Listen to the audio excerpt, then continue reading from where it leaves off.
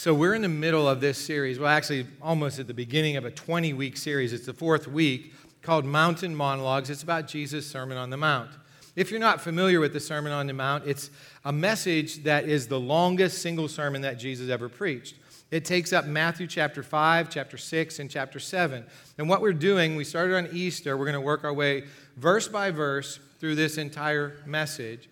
And we're going to take a chunk of it each week. So far, we started on Easter by talking about the Beatitudes, which are blessings that Jesus pronounced on people for certain actions and attitudes they did that reflect His will and purpose in our lives.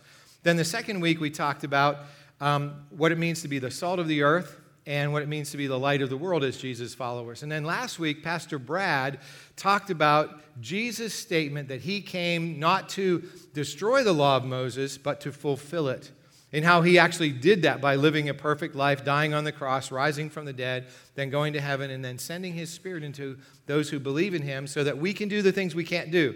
In fact, as we look at the Sermon on the Mount, and today in particular, we're going to start with one of the first of many statements that we're going to simply read it and say, how in the world could we ever do that? Because He's going to take the sixth commandment out of the 10 commandments, the commandment that says, you shall not murder, and He's going to change it in such a way that it becomes impossible to follow in our own will and power. What He was doing was He was creating kingdom people.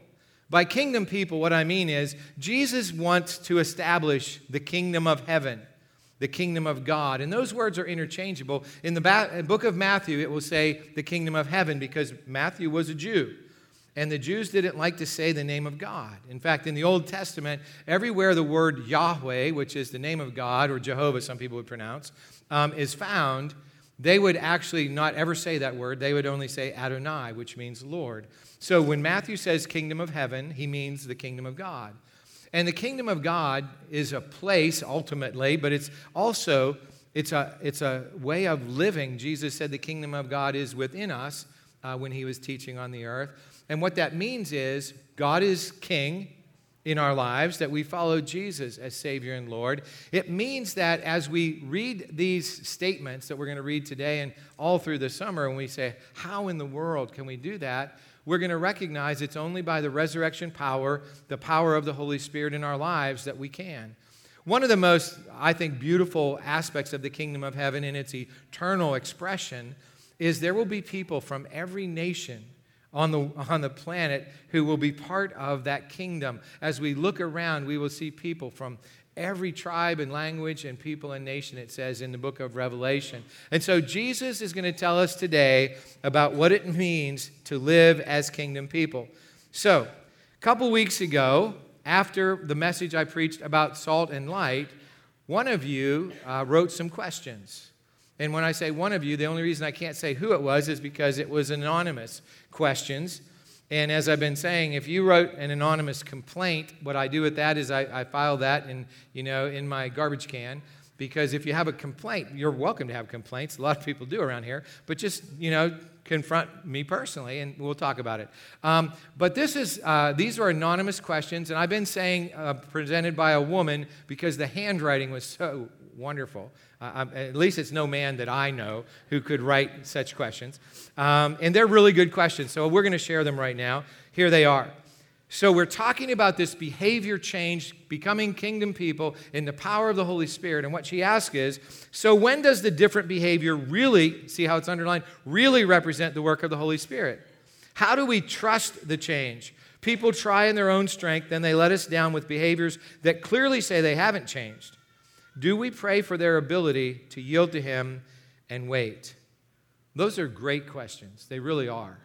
And the heart of what they're getting to is, if the Holy Spirit's really changing somebody from the inside out, then why would the change not be permanent? And one of the challenges that we face as followers of Jesus is sometimes we receive Him as Savior and Lord and we seek to live this new life and we are stepping forward in the Holy Spirit, but it's like we step forward one step and we step backwards 2 steps.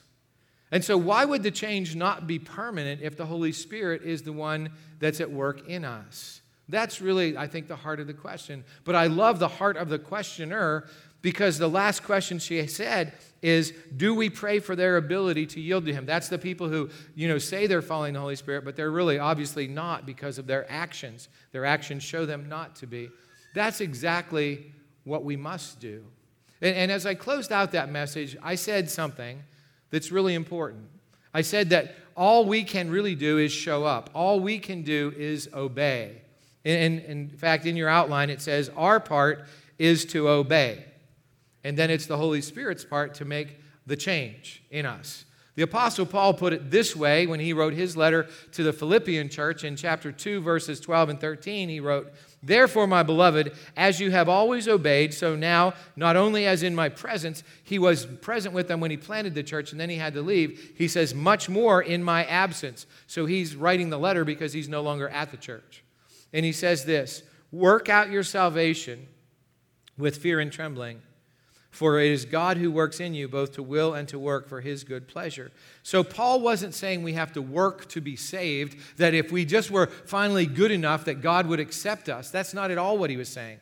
What he was saying is we do the part that we can do, and then God will do the part we can't do. That's him willing and working for our good pleasure inside of us. And that work inside of us is the Holy Spirit at work. And what does the Holy Spirit do? He wills and works for God's good pleasure. He changes us from the inside out. And so I read a great quote this week about how this process happens, and more or less how it looks, I should say.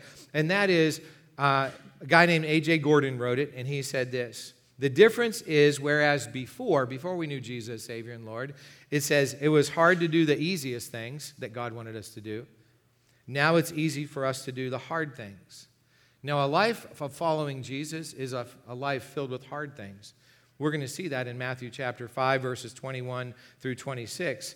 If it's ever going to be easy, it's only going to become easy as we open ourselves up more and more and let the Holy Spirit work inside of us. So before we turn there, let's sum up the questions with some responses for the person, I believe, the woman who asked the great questions about the Holy Spirit's work in our lives. Number one, we can never know for sure when someone else's behavior is coming from the Holy Spirit. I simply can't know if it's the Holy Spirit or not inside of you. Secondly, we can only know for sure whether the Holy Spirit is working in us because we know what we're like and we know how the change is going about. Thirdly, we do know for sure that we can block the Holy Spirit's work in our lives through disobedience. And then we know that the Holy Spirit is always ready to will and to work for his good pleasure in us. That's God's good pleasure in us. And we can always pray for others to yield to the Holy Spirit's work and to wait for that to happen. So let's move to today's take-home point. And for those of you who are new or watching online for the first time, the take-home point is the one point that I'm going to make from Scripture that we want to take home and live it out in the week ahead. And so here it is. Jesus said, anger equals murder, so we must overcome it. So that's going to make a lot more sense once we actually read Matthew 5, 21 to 26.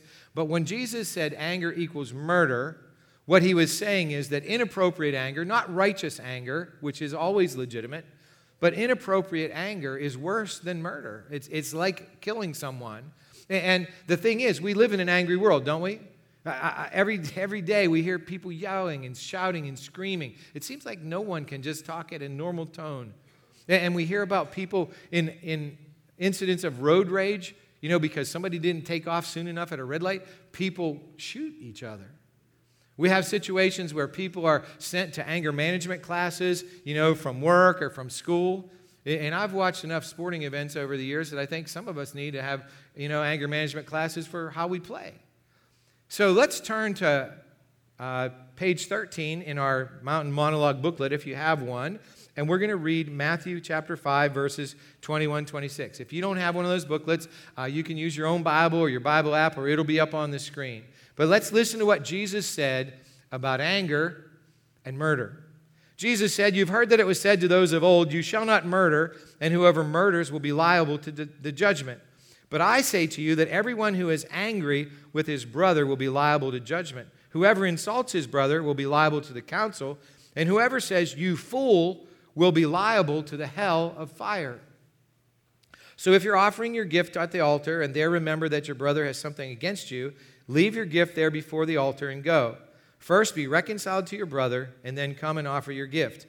Come to terms quickly with your accuser while you're going with him to court, lest your accuser hand you over to the judge, and the judge to the guard, and you be put in prison. Truly, I say to you, you will never get out until you have paid the last penny. Let's pray. Heavenly Father, we thank you for your truth. As difficult as it is, impossible really for us to fulfill, we pray today that you will open our hearts and our spirits by your Holy Spirit. Speak to us so that we can see how we can actually live out this command of Jesus, which we know, since he gave it to us, he wants us to follow. We pray this in Jesus' name. Amen. So Jesus started with a command everybody knew among his audience. He was talking to a group of Jewish people, and he said, "You shall not murder, and whoever murders will be liable to judgment." Actually, Jesus started out by saying something that we might slide right past. He said, "You have heard it said to those of old."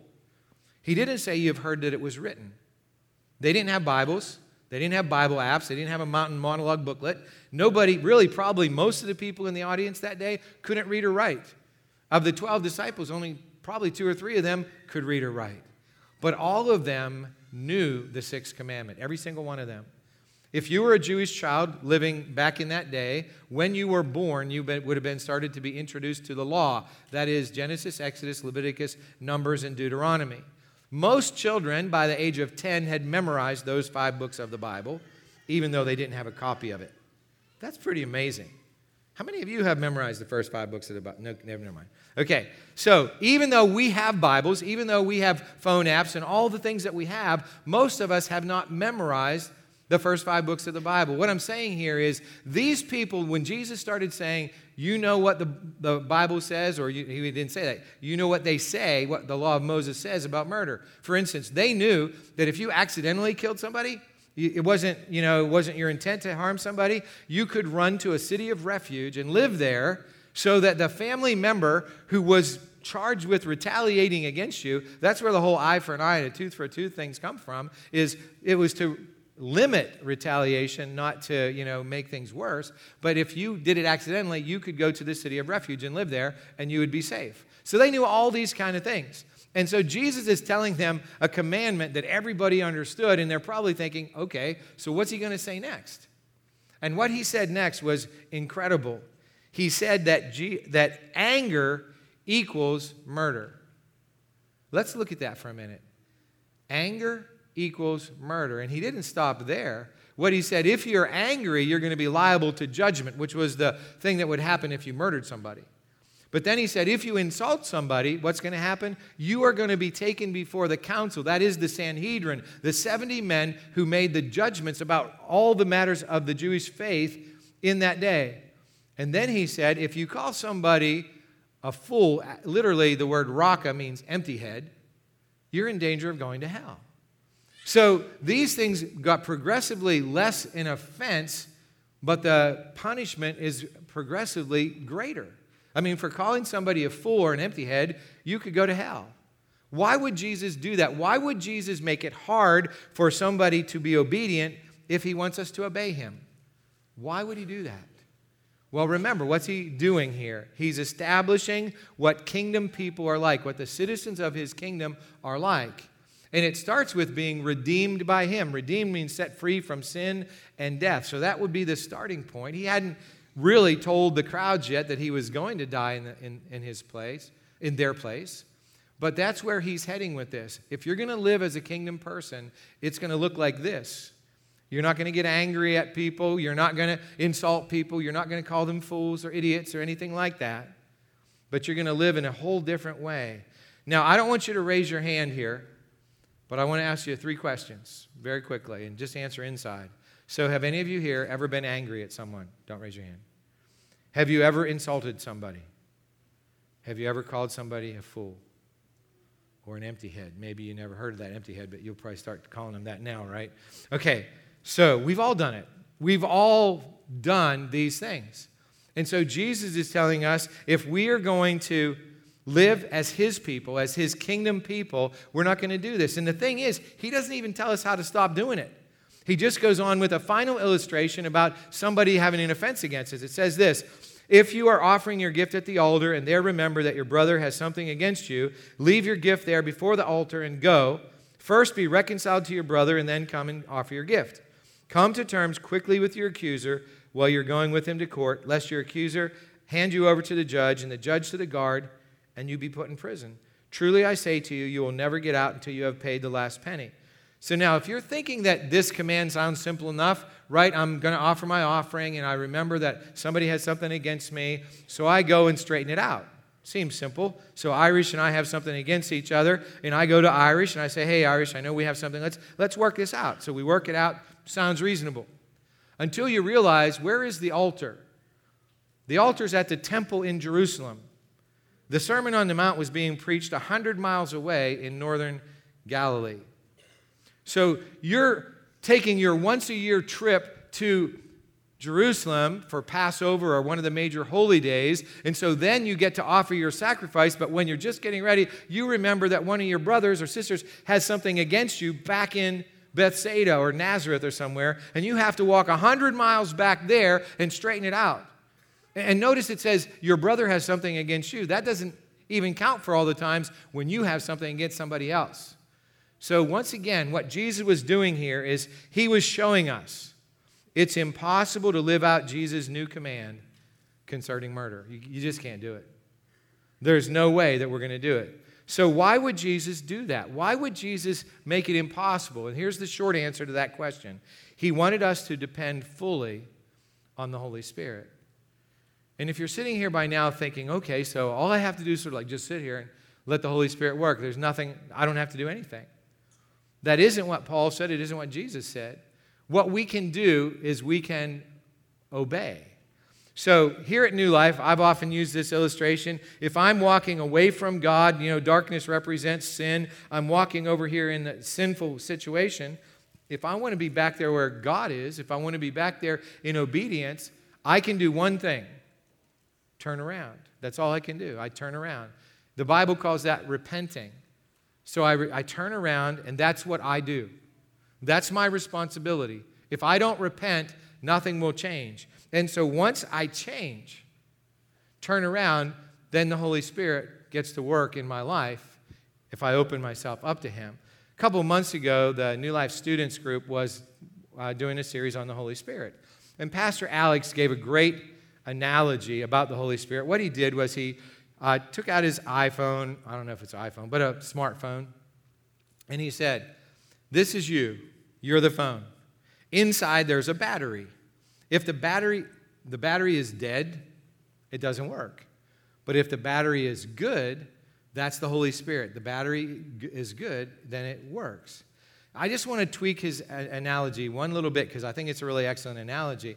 I want you to picture this is you're a phone, and you have a perfectly good battery, but the phone is switched off.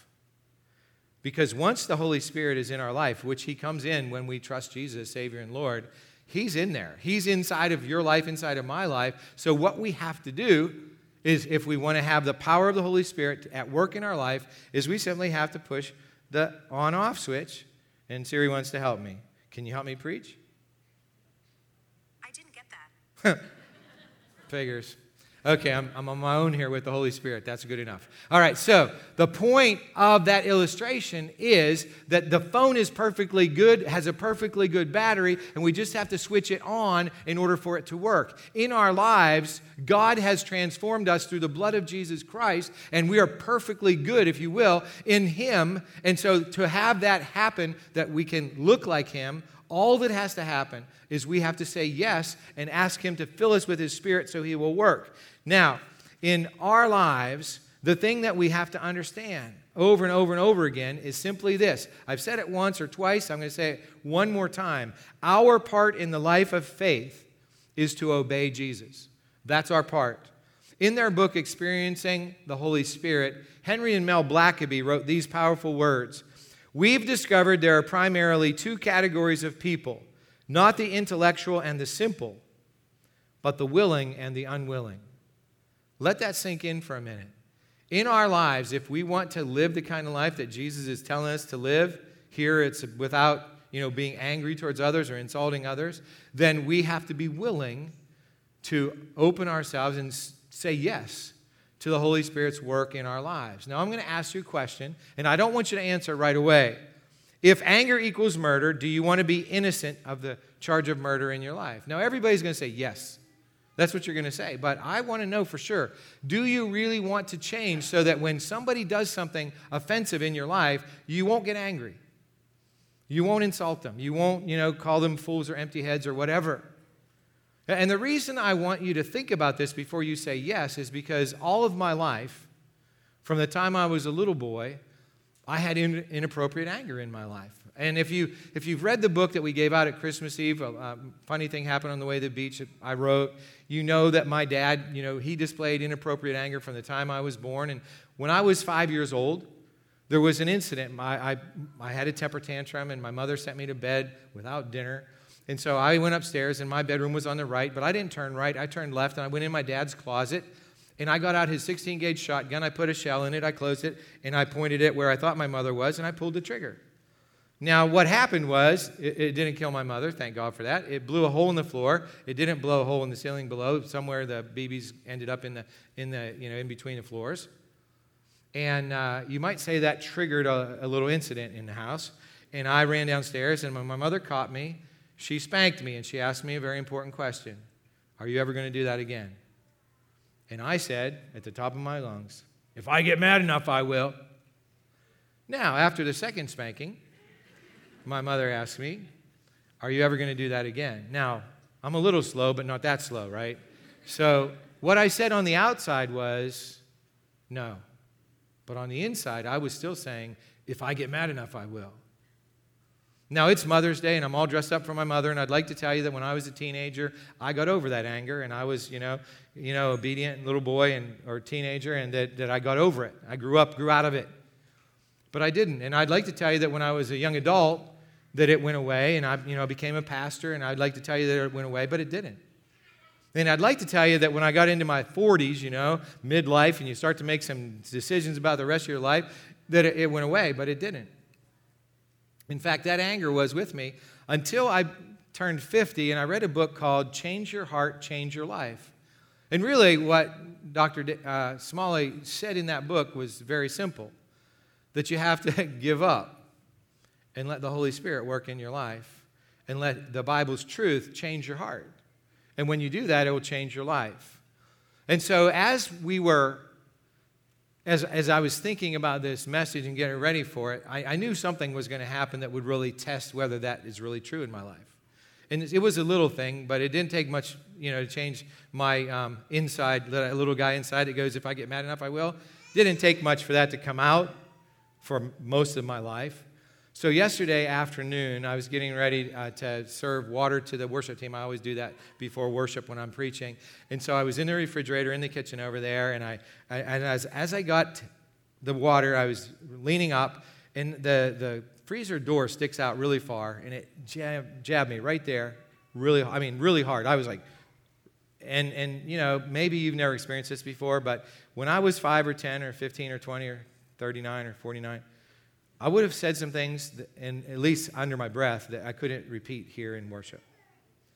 But what happened was I went, ow, that hurts. And literally, that was my response. Now, that was the Holy Spirit's response, because that was not my response. And what I'm saying is, in your life, that's what has to happen.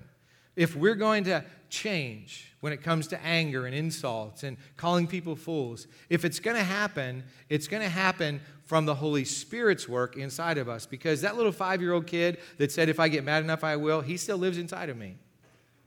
And I believe that if you had that little kid inside of you, he or she is still inside of you also.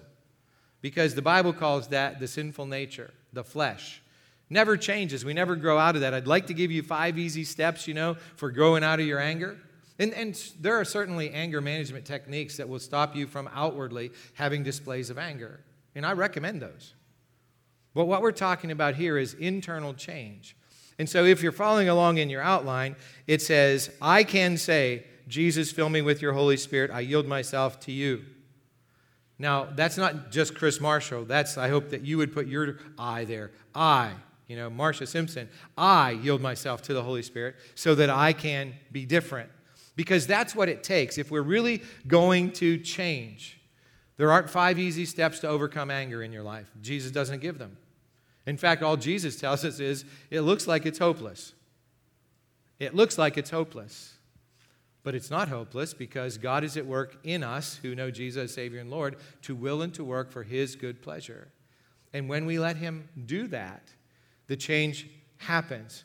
So all that's necessary for the church in America, and let's make it more personal, all that's necessary for you or for me to have the transformation that Jesus is preaching toward in the Sermon on the Mount is for us to yield our will to the Holy Spirit, to turn on the switch and let the phone work.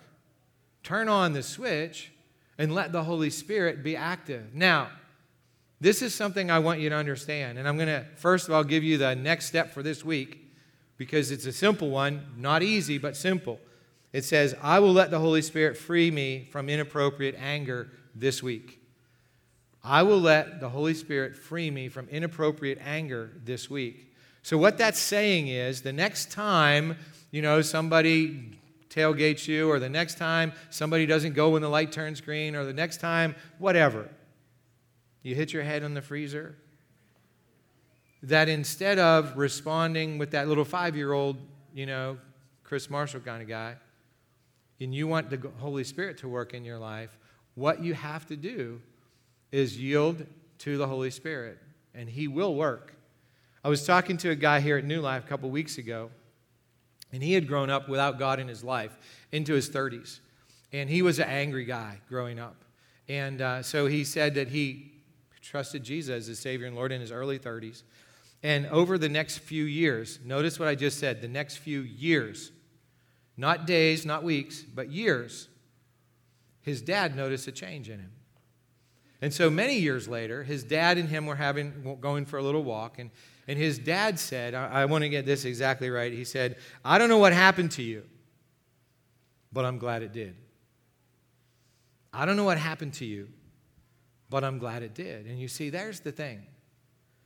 I don't know what happened to me. I do actually know what happened to me. I finally told the little 5-year-old guy, sorry, I'm not listening to you anymore. I'm going to let the Holy Spirit work. And that's what will happen. When we do that, people will start to notice. Your family members will start to notice. Your coworkers will start to notice. People at school or on the football field or the soccer field or wherever will start to notice, hey, what happened, to you? And that's when we have the opportunity to say, well, Jesus has freed me from that way I was. Maybe it would be better to say Jesus is freeing me because we know that there will still be a time when that little guy is going to come out, right? But over time, little by little by little by little, and I hope it doesn't take you 50 years like it took me. I hope it can be shorter than that. Because I've seen people whose lives have been radically transformed and they get it right away that they can't get better. Only the Holy Spirit will change us. And they lean into that right away and their lives are radically changed quickly. Then there are those people like me and it's radically changed over decades. And so if there were people around, my dad isn't around anymore, I believe my dad would say the same thing that this guy's dad said to him. More importantly, I hope that your mom or dad, your son or daughter, your coworker, your classmate at school, your friend, your best friend, says to you in a couple of weeks, a couple of months, a couple of years, I don't know what happened to you, but I sure am glad it did. Let's pray. Heavenly Father, thank you so much that we don't have to be who we were born to be, that we don't have to be the angry little kid or the angry adult, that we don't have to always blow up every time something doesn't go our way.